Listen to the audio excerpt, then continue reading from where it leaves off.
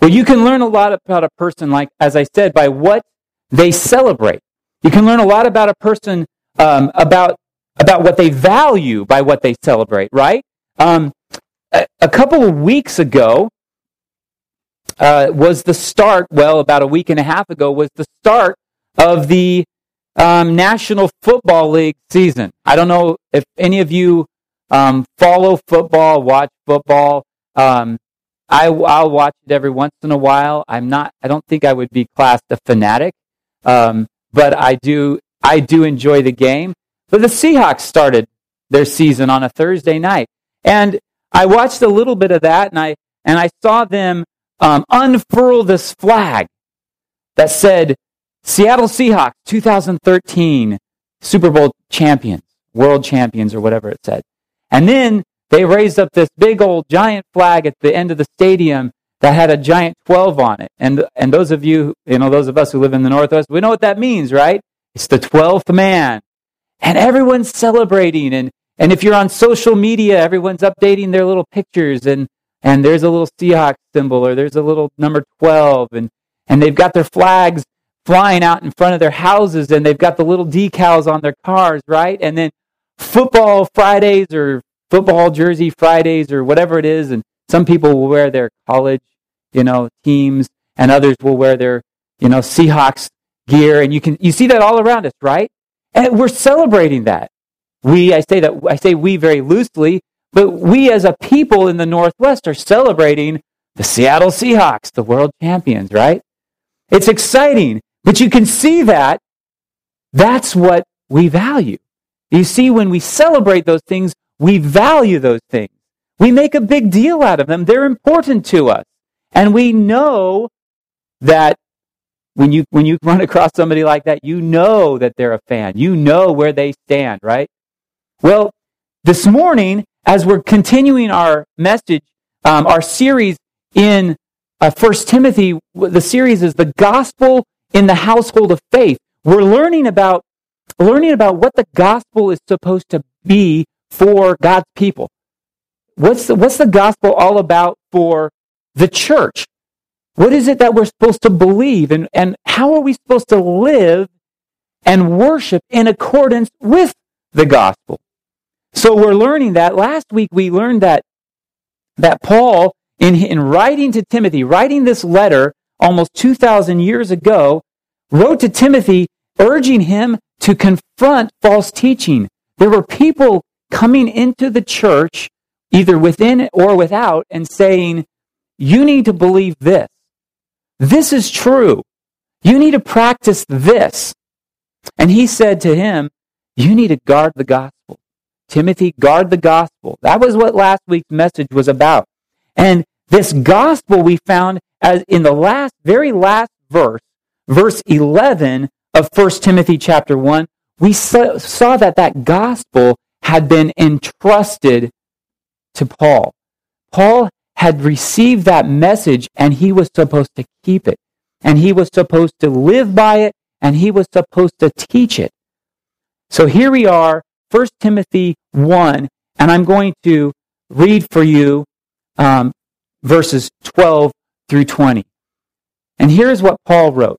I thank him who has given me strength, Christ Jesus our Lord, because he judged me faithful, appointing me to his service. Though formerly I was a blasphemer and a persecutor and an insolent opponent, but I received mercy because I had acted ignorantly in unbelief. And the grace of the Lord, of our Lord, overflowed for me with the faith and love that are in Christ Jesus. And then he said, the saying is trustworthy and deserving of full acceptance that Christ Jesus came into the world to save sinners, of whom I am the foremost.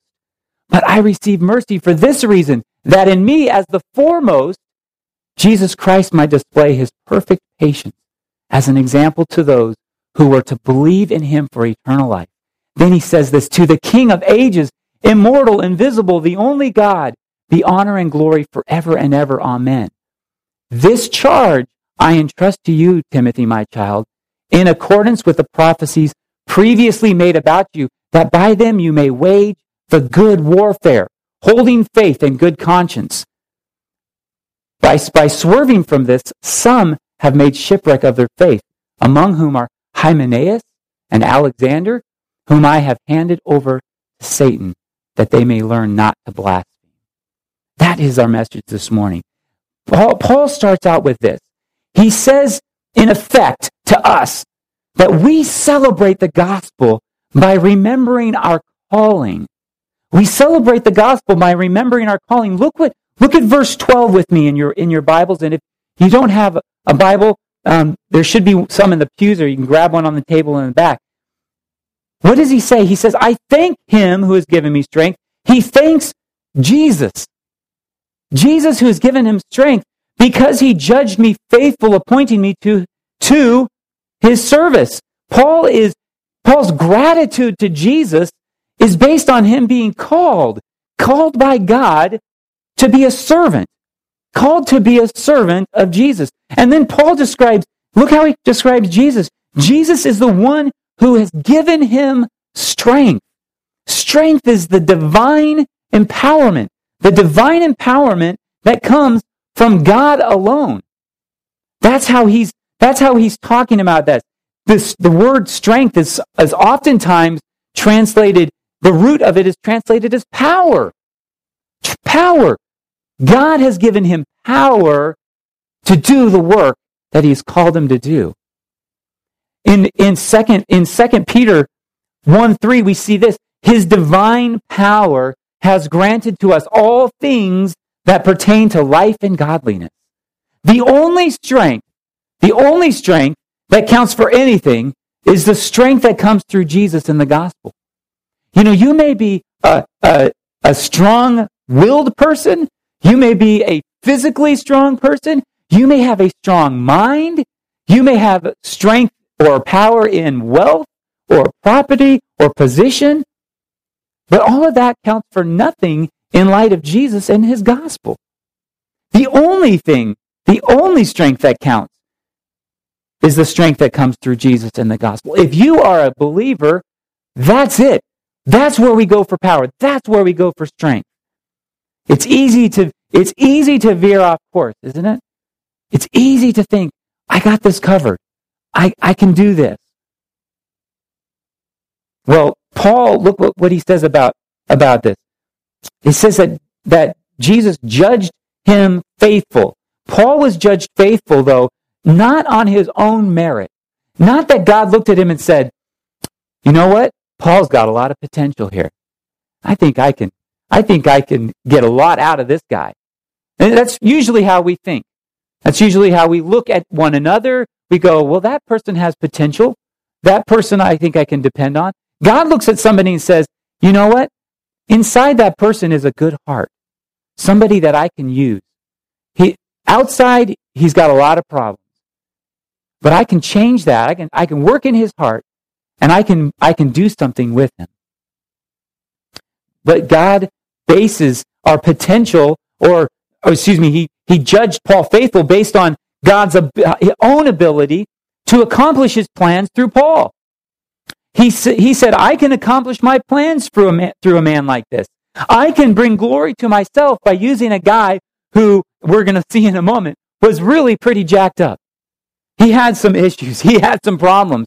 But God took him and transformed him and used him for his purposes. That's where we learned that what Paul writes in Philippians 2:13 is very true. For it is God who works in you both to will and to work for his good pleasure. We think, I've done this. I've accomplished this. Look at my resume. And in reality, it is God who has worked in us, and he has been the one who's done the work. And he does it for his purposes, for his kingdom, or we're doing it all for ourselves. There's only one way or the other. When we submit ourselves to God, like Paul did and said, okay, God, you're appointing me to his service, I'll do it. I'll obey. And when we do that, we find that God is the one doing all of the work through us. Because our calling is based on nothing in us, but only on what God can accomplish through us. That is our calling, what God can accomplish through us. I was talking with a friend this week I was going through a transition, and my friend was saying, I feel so out of control. Like nothing, I don't have control of this, I don't have control of that. It's just everything's so up in the air. And I'm like, yeah, I can identify with you. I can identify with that. And I said, that's just such a beautiful place to be. Because when you don't have control, who are you going to count on? Who are you going to rely on? You're going to rely on Jesus. You're going to rely on the strength that comes from Him. And He is going to work through you. And He's the one who's going to give you strength to accomplish His purposes. It's an awesome, awesome place to be. I wonder if we should consider, what are we afraid of losing? If this changed in our life, how would that affect us? How much would we freak out? Oh no, I can't control this anymore. And if that was gone, what would we rely on? I'm sure you can probably all think of numerous things that, oh my goodness, if this fell through, what would I do? Well, you would depend on the strength that comes through Jesus. And so maybe even now we have to go, okay, how can I let go of this now and let God be my strength? Let Jesus be the only strength in our lives. Well, Paul is celebrating the gospel here, celebrating it by remembering his calling, and that's the same thing we do. We remember our calling. God has called us to walk with Him. God has called us to be His children. We celebrate that. We also celebrate the gospel by recognizing the grace of Jesus. We celebrate the gospel by recognizing the grace of Jesus. Look what Paul does here. Immediately, he says, now look. It wasn't because I was all that great. When God called me, it wasn't because I had it all together. It wasn't because I had everything figured out. Look at what I was. He says I was a blasphemer. This biblical word for blasphemy, it really speaks directly to this idea of speaking God's name in vain, speaking God's name with disrespect or discredit. We say God's name, and we as believers, then we translate that to Jesus' name, saying Jesus' name with disrespect or crediting something to Jesus that shouldn't be credited to. But specifically for Paul, it manifested itself like this. He denied Christ and His work. Paul had spent his adult life fighting against Jesus and against His church, saying, these people are believing in this Jesus of Nazareth, and they claim that He died and rose from the dead. I don't believe it. I'm going to speak against it. I'm going to work against it. He was a blasphemer, and that led to him being a persecutor. He simply persecuted the church. Remember the story from Acts, how he was going from house to house and from city to city, and he would go on these short little missions, and he would arrest as many Christians as he could, throw them into jail, kick them out of their synagogues, take away their rights that they had within their community. Many of them, some of them, were even being put to death. And he was approving of it. And look what he says. He was an insolent opponent. Literally, violent. Literally, the word is, he was a violent person. This New Testament scholar, Philip Towner, I know you want to write his name down so you can look him up and read some of his books. But he describes this kind of, this anger, this violence, this insolence as anger and pride that often fills the void caused by fear and insecurity and produces the worst acts of behavior. The worst acts of behavior. And that's exactly how Paul described himself. That was the kind of life he lived. So violent, so angry, so full of pride. Probably because of fear. Probably because of his own insecurities. And it produced the worst kinds of behavior in his life. We're reminded of this when this is consistent with Paul's message of the gospel when he says in Romans 3:23, "For all have sinned and fall short of the glory of God." The gospel Paul is trying to point out to Timothy and to the rest of the church that Timothy was serving, the gospel includes the truth that we are sinners in need of a Savior. That we are sinners in need of a Savior. Any gospel, let me just put this out, any gospel that redefines sin as something other than offensive to our holy God is a false gospel. Any kind of gospel that says, your sin is okay, don't worry about it. It's just, no worries, just come on, you're good to go, everyone's good, just try to live a good life. You're okay. Any gospel that does not acknowledge on a daily basis that we are fallen, that we are sinners, and that we are saved by the grace of Jesus, that we need a Savior, is not the whole gospel. It may be part of the story, but it's not the whole gospel. And that's what Paul is trying to explain here. And remember last week, he gave that long list of, look, this is what the law is for. It's to point out our disobedience, how we're ungodly and sinners, unholy and profane, and murderers and sexually immoral, etc., etc. He makes that long list, and then he adds these three to his own list and says, look, I'm a sinner too. We are all sinners. We're all messed up. And that is part of our gospel message. As much as it is painful to express it, it's part of our message.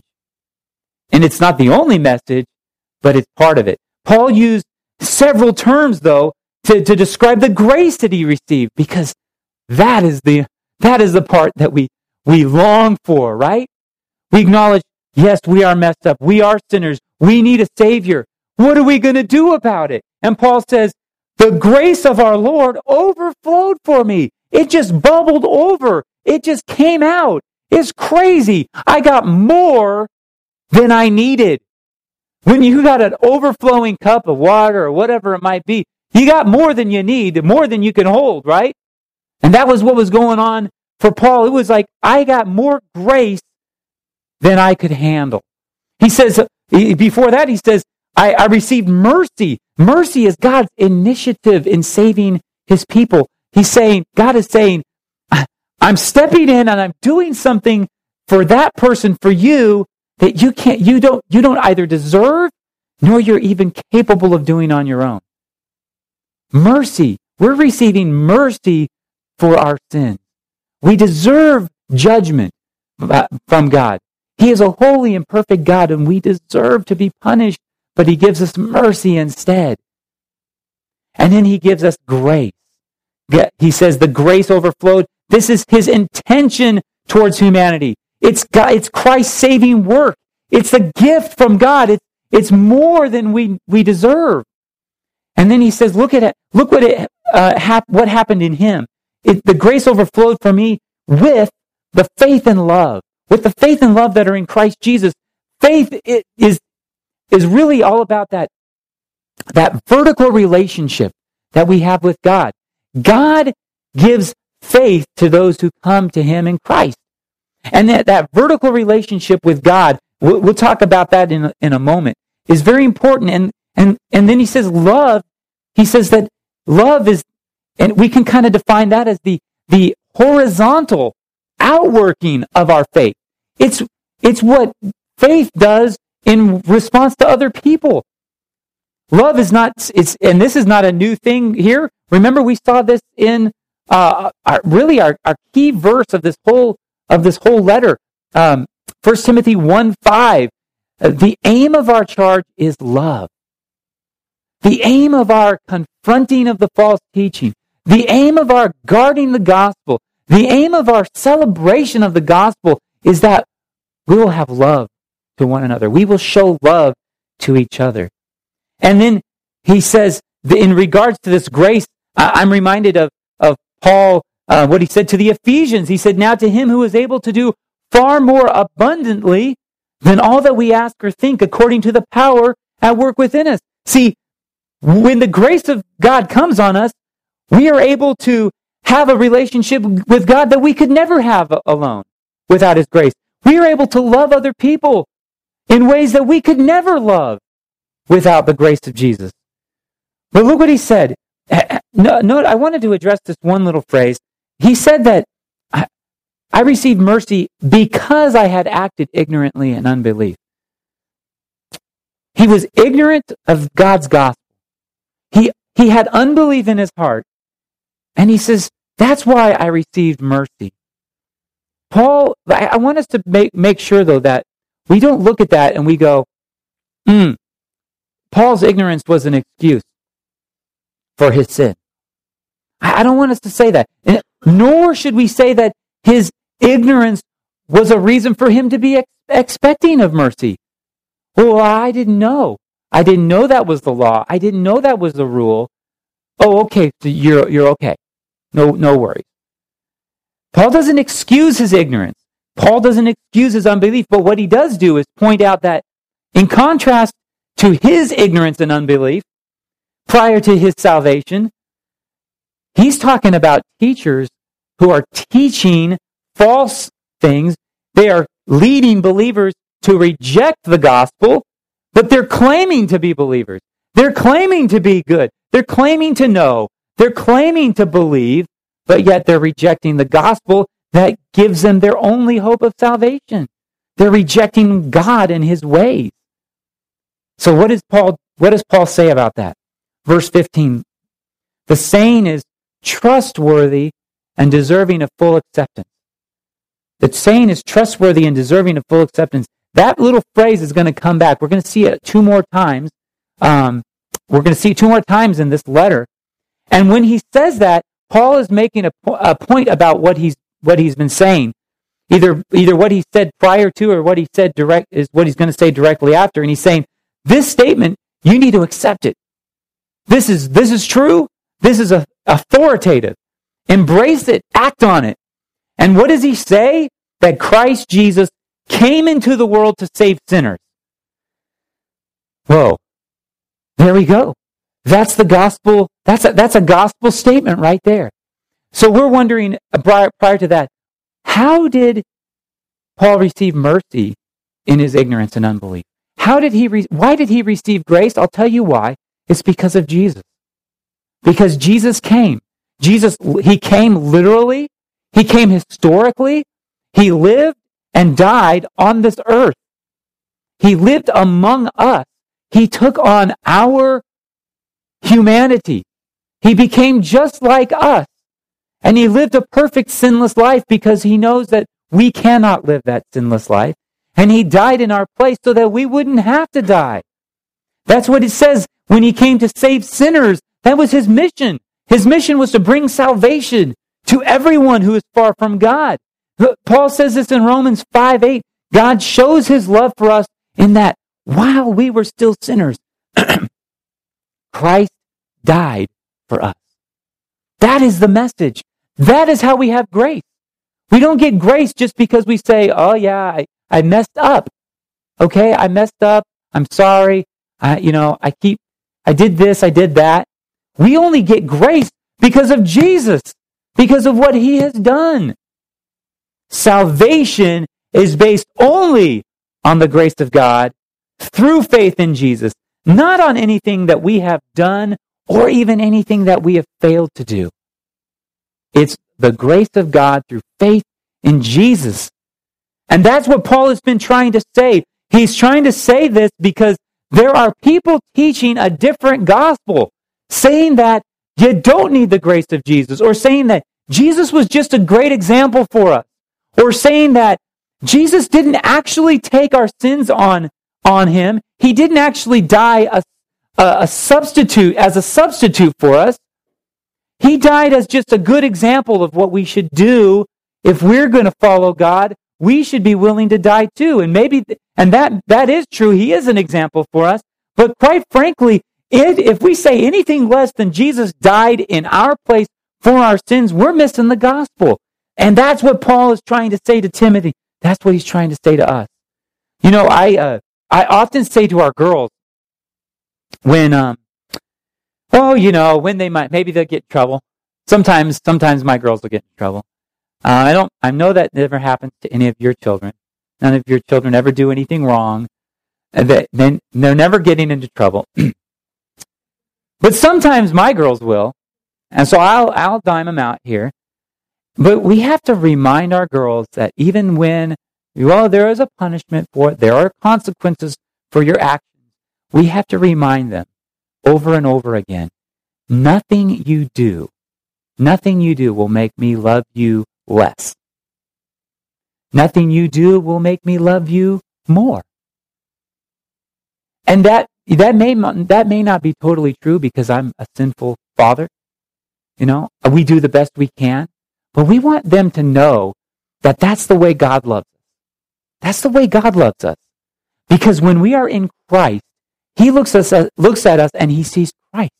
He sees Jesus. And He says, my grace is sufficient for you. My grace is big enough for you. We celebrate the gospel by holding, what is it? By recognizing the grace of Jesus. We also celebrate the gospel by bearing faithful witness. By bearing faithful witness.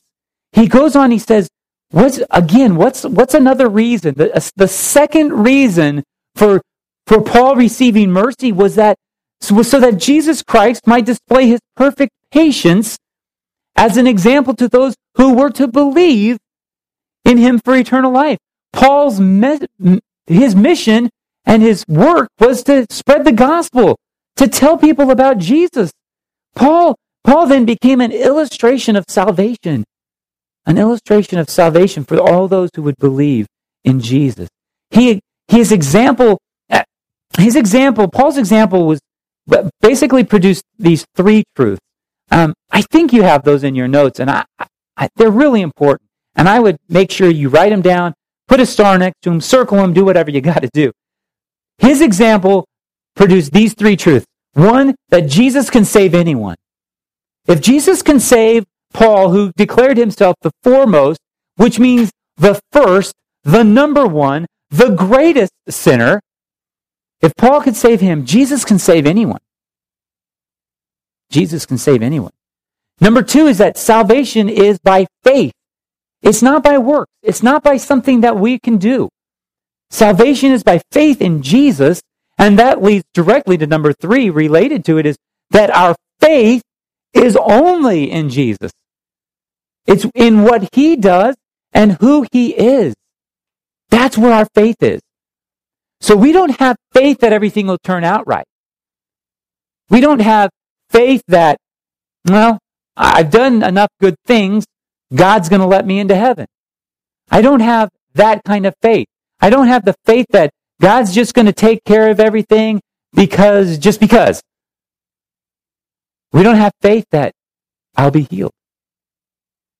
We have faith in Jesus. We have faith in His promises. The reason why we can believe God and know that He's going to work everything out for His purposes, for good, is because of Jesus. We put our faith directly in Jesus, who He is, what He has done for us. That is where our faith is. See, our testimony, as Paul's testimony, and it should be this, our testimony is an example of Jesus' patience. It's an example that we were not given death and punishment for our sins, but we were provided opportunities over and over and over again to repent and to place our faith in Him. See, our own testimony, as much as that's true, our own testimony is not the full gospel, but the full gospel is Jesus. Towner, the guy I mentioned earlier, read some stuff from him about this. He says this, that faith must be in Christ, and the gospel is about Jesus, not about us. So what we do is we take our testimony and we say, look, my testimony, it's not the gospel, but it's an example of the gospel at work. My testimony of how Jesus saved me, that's an example of Jesus' patience. It's an example of His grace. It's an example of His mercy, that I didn't receive death, that I wasn't punished, but I received grace because of Jesus. So then it opens up to what's this all about? Tell me about this, Jesus. What is this? What's going on here? How come your life has been so changed? How come your life has been so transformed? Jesus. Jesus, that's why. And my faith is in Jesus. Paul expected others to come through to faith through the witness of the gospel. He expected it. He expected it. This word, this phrase, to those who were to believe in him, is a phrase. I kind of looked this up, and it's really kind of awkward to say, but it's those who are going to believe in him, or are in the process of believing in him. It's interesting. Paul expected the gospel to transform lives, families, and communities. That's what we're all about. That's what the River Church is all about. We want to see people change the way God wants them to change.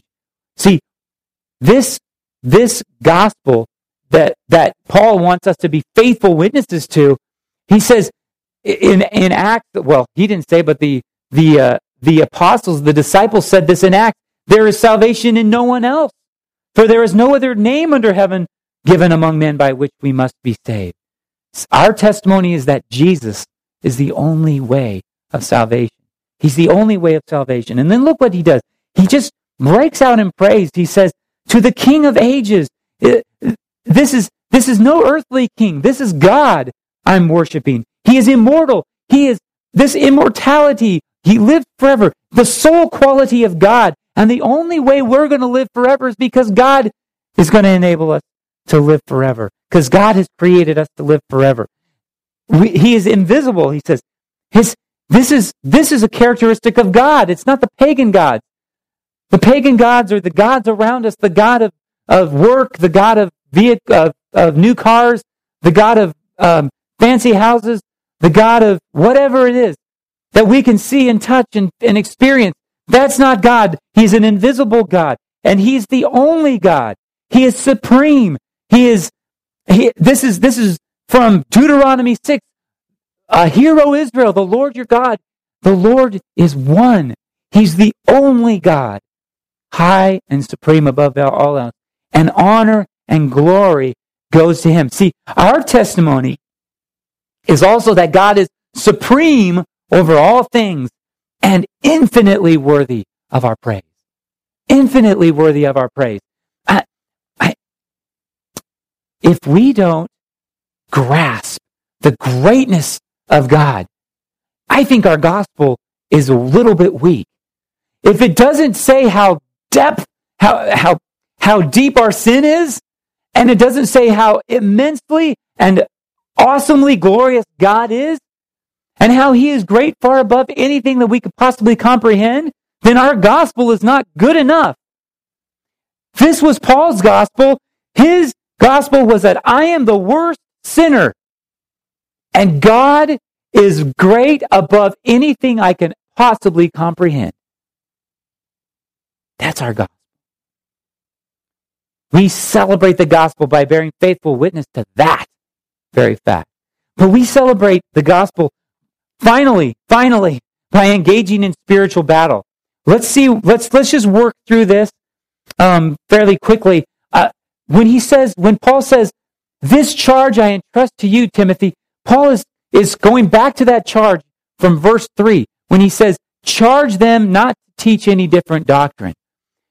Confront the false teachers. He's reminding Timothy once again to confront the false teachers, and he says that it's going to be like this. It's going to be like war. That's what it's going to be like. It's warfare. This confrontation is actually warfare. It's not a warfare against other people in as much as it's spiritual warfare. Paul wrote this to the Ephesians. He said, for we do not wrestle against flesh and blood, but against the rulers, against the authorities, against the cosmic powers over this present darkness, against the spiritual forces of evil in the heavenly places. There are spiritual forces that we're fighting against. Our battle is a spiritual battle, and that is what we are to be engaged in. And look what Paul says to engage with. He says, engage with this. Remember your calling. Remember who you are. Remember your identity. And remember that, because there are going to be times when you're going to be going through difficult circumstances and you're going to be thinking, maybe I need a new identity. Maybe I don't want to be faithful to Jesus. Maybe it would be better to change to something else. Folks, that's what our brothers and sisters in Muslim world are having to do. They're facing that very question. Am I going to remember my calling? Am I going to remember my identity with Jesus? Or am I going to say I'm going to abandon that and I'm going to convert? For others around the world, that's what they're dealing with. For us, we may think, well, I'm not really dealing with that. But every day we have a choice whether to walk in Christ and in our identity with Jesus or to walk in our own way. And he says this. He says you need to hold faith and good conscience. So here's faith again. He keeps bringing up this idea. And once again, this is representing the trust that he has in God, the relationship that horizontal, is that right? No, that vertical relationship that he has with God, that he needs to cultivate that relationship with God. Hold on to that. Cultivate it. Devote yourself to it. And then he says a good conscience. Here again, we see good conscience. He mentions good conscience in the early verses. It's a decision to move from faith to action. Our intentions don't really count. But Paul's saying, look, you've got your faith. Hold on to it, cultivate it, and then act on it. Act on it. Timothy was going to need that. He was going to need his relationship with Jesus. Also in Ephesians chapter 6, after he talks about our spiritual fight, and he actually goes into that very familiar passage about the armor of God, he says, praying at all times in the Spirit, with all prayer and supplication. To that end, keep alert with all the perseverance, making supplication for all the saints, and also for me. Pray for me, he says, that words may be given to me in opening my mouth boldly to proclaim the mystery of the gospel. Paul's spiritual battle was in effect because, doggone it, he wanted to tell people about the gospel. He wanted to tell people about Jesus. And anytime you decide, you know what, I want to be more faithful in telling people about Jesus, guess what? We're going to be in a spiritual battle. Because then we're going to have to be engaged in a battle for the truth. And then we're going to have to be engaged with people who are deceived by believing lies. They don't want to hear it. And there's going to be a battle.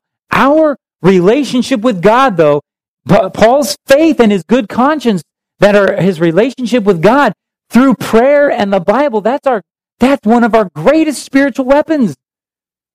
We stay in our relationship with God through prayer. We read the Word daily. We get into it. We spend time in a discipling group with other, men getting together in small groups and encouraging each other, and women doing the same. And we have our missional communities, which are larger family groups. We get into those. We stay in the Word. We stay in prayer. We fight the battle. Well, Paul says that there were some who made shipwreck of their faith. They ruined their faith. And he mentions these two names, Hymenaeus and Alexander. And he says, I handed them over to Satan. Well, he's really describing that last step of spiritual discipline or church discipline that says, look, you guys aren't listening. You're not repenting. You're not changing. God has made it clear what he expects from us in his word. And you're not being reconciled to him. You're not being reconciled to other people. You're not repenting. So you need to be removed from the protection of the church. Wow. They're removed. That means they're just going to be left to their own devices. And in effect, for Satan to have his way with them, because they have completely abandoned the truth. This is not just, hey, this is what happened to these people. It's really a warning to all of us. Look, hold to the faith. Hold to the faith. And remember Paul's charge. The aim of our charge is love. Paul didn't say, you know what, I hate those guys. Let's get rid of them. He didn't say, these two are troublemakers. Let's get them out of here. His goal was to speak the truth in love to them. His goal was that they come to repentance, that they be reconciled, that they come back into the church, back into right belief, back into right practice. It wasn't a way to manipulate them to do what he wanted them to do. It's what God had called them to do as a church, to be holy and to be protected from disunity, to be protected from sin of unbelief growing in the church.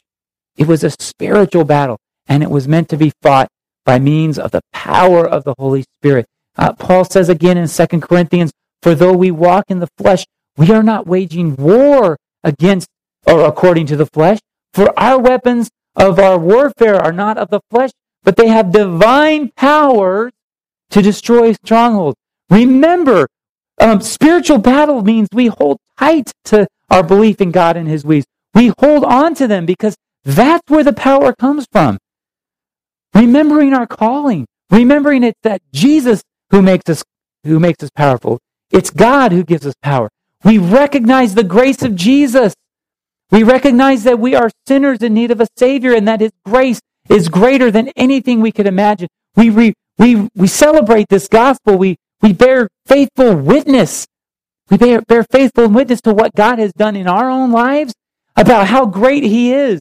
We celebrate this gospel by engaging in spiritual battle. It is worth it. It is worth it. The gospel, if I could sum up this whole passage in one set of phrases, in one sentence, the gospel is the amazing story of God's great grace in sending Jesus to save us and call us to his service. And it is worth celebrating and sharing with others. Let's pray. Father, I thank you so much for your message to us this morning. God, I thank you for your grace. I thank you. God, I thank you for your calling on us. God, that even while we were still sinners, Christ died for us. God, we love you. We give you all the praise and all the glory. In Jesus' name. Would you stand with me? We're going to have a song playing in just a moment, but I want to ask you to reflect on these things.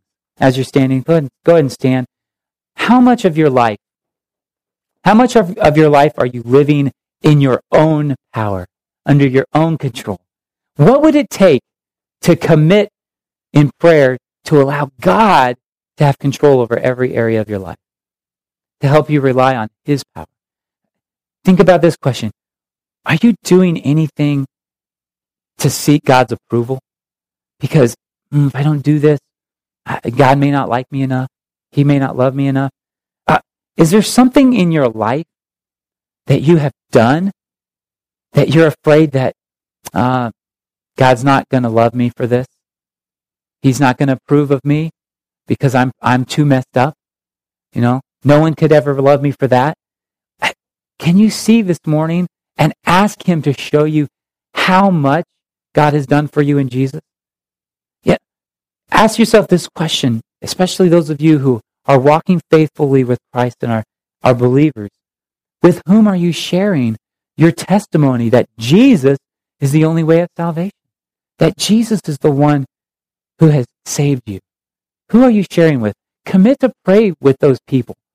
Commit to pray for those people every day. How is your life? How is your life of prayer and Bible reading? Do you have a practice of that? It's not easy. It's not an easy thing to do. It's not just for pastors to do. It's not just for Bible teachers to do. It's for everybody. It's for everyone to have a life of prayer and being in the Word. Ask God to give you that power to cultivate that. Commit to meeting with a discipling group each week. Commit to meeting with, if you're a man, commit to meeting with one or two other men every week. If you don't have somebody to meet with, find somebody. Women that say the same thing to you. Commit to doing that. Engage in the spiritual battle. We're going to listen to the song. Olivia's going to come up and lead us in our singing as we do that. And I'm just going to stand off to the side here. If there's something you want, if there's a way you want to respond to the message this morning, any way at all, come forward and allow me a chance to pray with you and encourage you, and allow us as a church to encourage you as well. Let's see.